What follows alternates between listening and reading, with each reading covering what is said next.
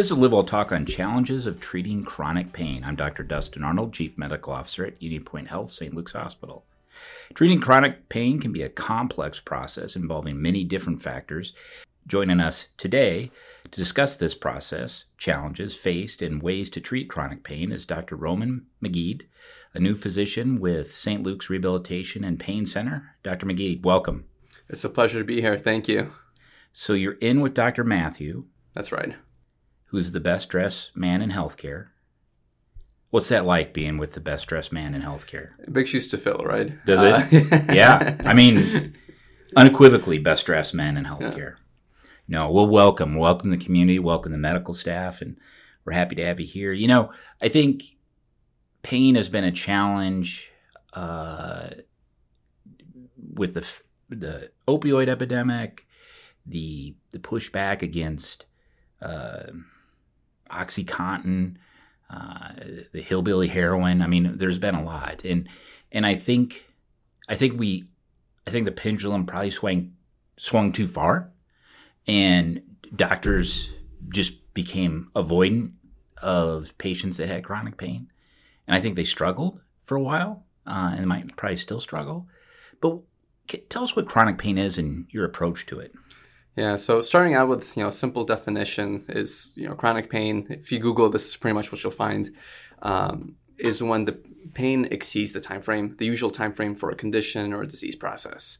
And a rule of thumb is that's about 3 months or so. And that's obviously not always the case. In some conditions, cancers and the like, you expect to have pain that's going to stay along with the condition, unfortunately. And that's 3 months is kind of a helpful metric there.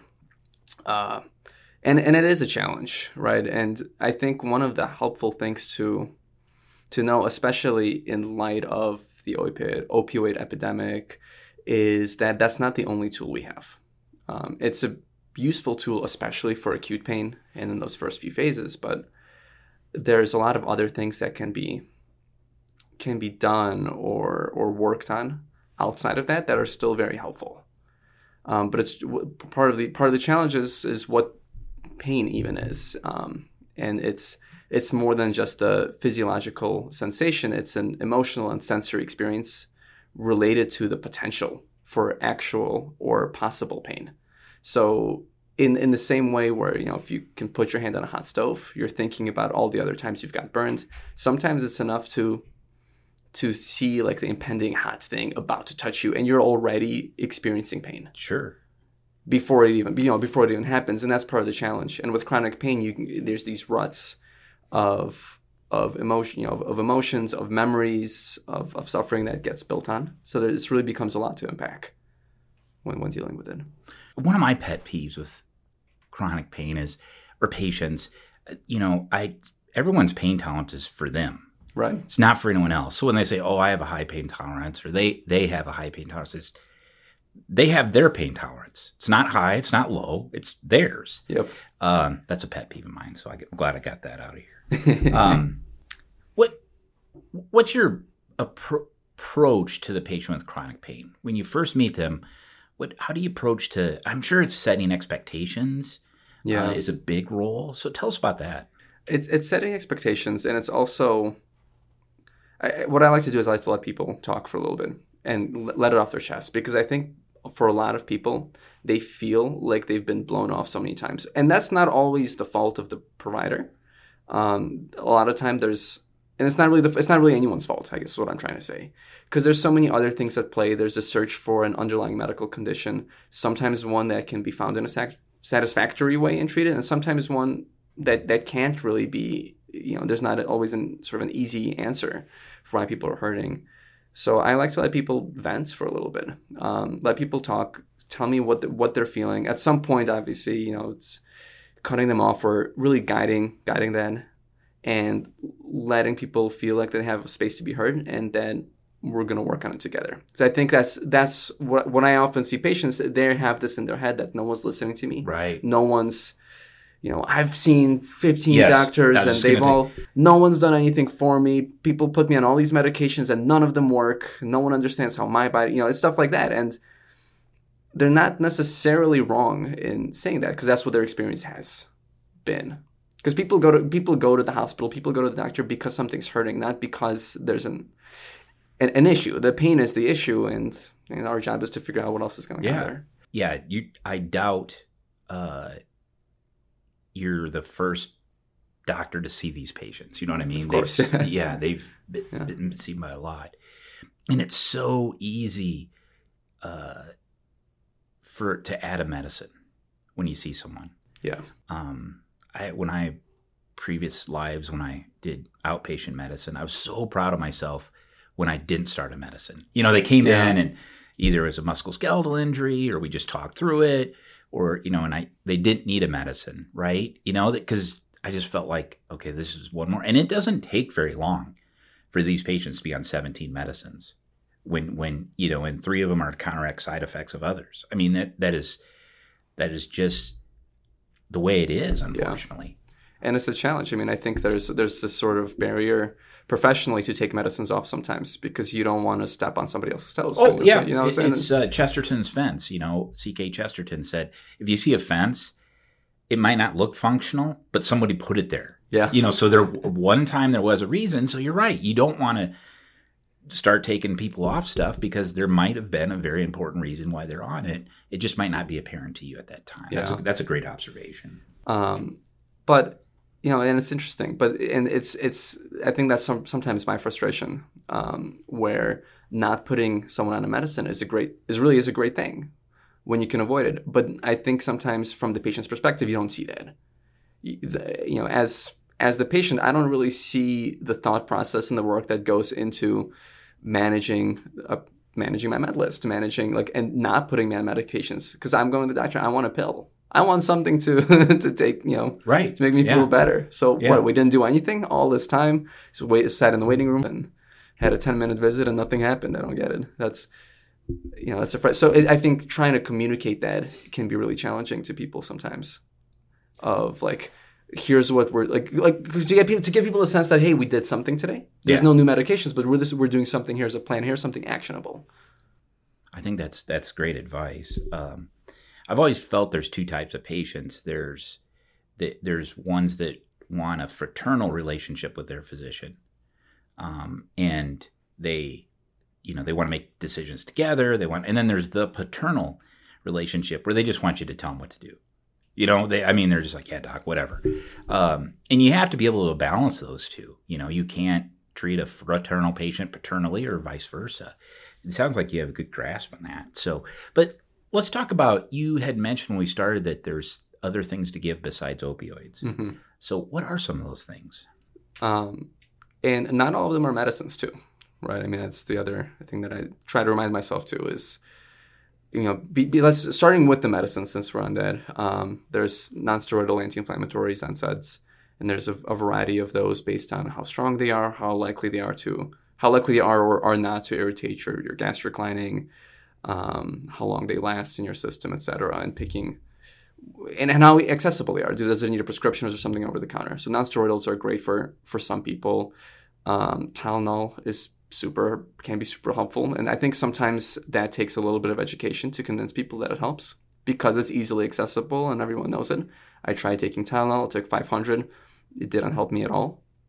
And sometimes it's not the right dose. Sometimes 1,000 3 times a day, right? And that's still a safe. I have to say it out loud. That's still a safe dose. Yeah, still very much a safe dose to take. 1,000 to go. But just upping the dosage and taking it regularly for a couple of days can really be a huge help. And that doesn't have a risk of kidney injury, of gastric injury. Topicals, capsaicin cream. Diclofenac gel is huge. Voltaren. Right? Voltaren, yeah. Commercials. Yeah. But Voltaren's excellent stuff. And topicals are great because they're easy to apply. They're not interacting with any of the other medication, the 17 other meds that someone might be on. And there's a whole host of ice. Is great, ice and heat, and sometimes that's a process of experimentation. I feel like people have their favorites when prescribing. People like ice more, some people like heat more, and at the end of the day, it's whatever's helping. So from kind of things to apply to yourself or to take, those are the things I'm often thinking about. Then there's physical components of just mobility. Like say motion is lotion for your joints, for your body. And there's a motivating process too. I've never heard that. I really never that motion is lotion. It's really it's really catchy, right? Yeah, it is. It's accurate, But yeah, getting people moving, is huge, and that has its psychological and emotional ramifications too. More blood pumping, not just to the areas that are hurting, which helps with healing, but also to your brain. Also, I feel like, at least for me, if I'm stuck in a rut, I have to force myself, like, get up, do 5 push-ups, do something, walk outside. And those things, I feel like that the mobility aspect of feeling better really intersects a lot with some of the social and psychosocial elements too. You're forced to go outside. You might interact with a couple of people where you otherwise would have been alone all day at home sitting on the couch. And those things, beyond the physiological help, there's also those other aspects of social, of feeling like you did something with your day, feeling like you saw your neighbor. Physical therapy, occupational therapy, speech therapy, more formalized, very, very useful too. And partially for those also, again, the very obvious physiological reason, you're strengthening the things that are weak, you're stretching the things that are tight, but you're also talking with somebody that you're forced to interact with some other people around you. Oftentimes you're in a group of people, which can be helpful. PT can be tricky in the sense where I think a lot of people have had some sort of physical therapy. I feel like I see 2 groups. There's the people that have had physical therapy and it didn't work for them. And sometimes it truly didn't work. Sometimes it's not the right things were being targeted. And another course of physical therapy or occupational therapy targeting different elements. Maybe we need to work on balance. Maybe a different group of muscles really is what needs to be targeted. And that can make a huge difference. And then there's folks that will kind of feel like, well, I can work out at home, especially the more athletic people. Like, well, I know how to work out. Why do I need to go to a PT and do kind of what feels like a lame workout when I'm benching 500 pounds, right? Why do I need to do this? And for the same reasons, convincing someone they need a teacher for something. Like, well, why do I need a guitar teacher? I play guitar. I don't play the guitar, by the way. I'm very, very bad at that. Yeah, I don't play any instruments. But trying to convince someone that it's helpful to have a teacher, someone to fine tune what you're already doing, because if you, especially for the person that's athletic, right, or already engaged in sports and is hurting, and it's something musculoskeletal, if you were doing everything right, you wouldn't be hurting in the first place, right? So there's something needs to be fine tuned, something needs to be adjusted. We talked about motion, medicines. Sometimes there's bracing, sometimes, wheelchairs, orthotics, things that can be helpful to support when just motion isn't enough. Sometimes the emotional component, again, I think there's a lot of stigma and resistance. And this is probably the big one, especially for chronic pain, is seeing a psychologist, getting therapy, or a licensed social worker, or someone that's, administering psychotherapy can be really, really huge. Because that can... with the emotional aspect of pain, the psychological aspects of pain that we talked about not too long ago, those oftentimes are this underlying component of the chronicity of it. And not that I've had a lot of patients, but ones that have met with a psychologist, Dr. Tallman and his team. He's great. Yeah. And his whole team. I've never had a patient come back and go, that was wasted time. Yeah. They always come back and go, oh my gosh, that was so worth it. Yeah. So that is a huge component, mind over matter. I mean, that's not just a saying, there is some truth to that from that standpoint. I feel like there's this acknowledging of weakness that has to happen, like a little bit of humility that has to happen with acknowledging, you know what, I'm going to give this a shot. Because I feel like for a lot of people, and honestly myself included, where the initial reaction is, well, my back is hurting. This has nothing to do with my head. I'm fine. What do you mean there's something? You're saying something's wrong with me? And it's this argumentative defensive wall that comes up. So I'll be the first to say, not necessarily for pain, but I've gone to therapy before. That's been relatively helpful. And it doesn't mean you have to go all of the time, but at least to have some actionable things to think about, to work on, and just keep in mind. It can be on a PRN and an as-needed basis, potentially, right? And just anything that brings those walls down. Like going there, once you're there, you realize the value of it. Well, but actually getting there, I think, is the challenge. Sometimes. One of the human traits that we all have is being alone is not good. Yeah. Trying to do it alone, trying to think you can solve the problem alone. solitary confinement's the most brutal punishment a prisoner can get. I mean, there is something to that human interaction on multiple levels, and we shouldn't minimize it. Absolutely. Well, how can a listener get an appointment with you? Best way to get an appointment is to call the office. The office with American Rehabilitation Medicine at St. Luke's 380 Point with Dr. Matthew and myself would be the best way to get an appointment with me. Outstanding. Last question. How'd you end up in this specialty? The short answer is that there's really no short answer.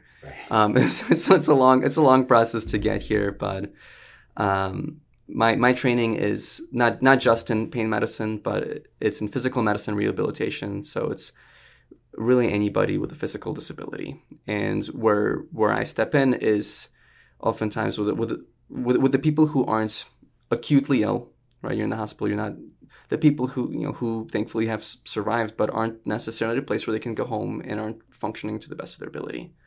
So my role is to help increase function, help increase quality of life, and help people get home. And I found that along the path of figuring out what I wanted to do within medicine was immensely gratifying to me, was being able to work on that and working with people to get them back to their lives beyond just being alive.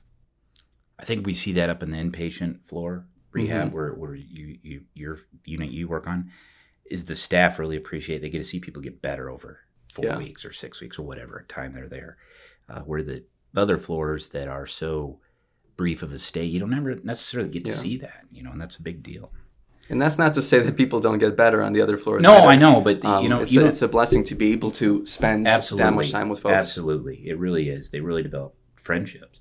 Dr. Magid, thank you so much for joining me. This has been great information. Once again, this is Dr. Roman Magid, physician with St. Luke's Rehabilitation and Pain Center. For more information, visit unipoint.org. Thank you for listening to Live Well Talk On. If you enjoyed this episode, don't forget to subscribe. And if you want to spread the word, please give us a 5-star review and tell your family, friends, neighbors, strangers about our podcast. We're available on Apple Podcasts, Spotify, Pandora, or wherever you get your podcast. Until next time, be well.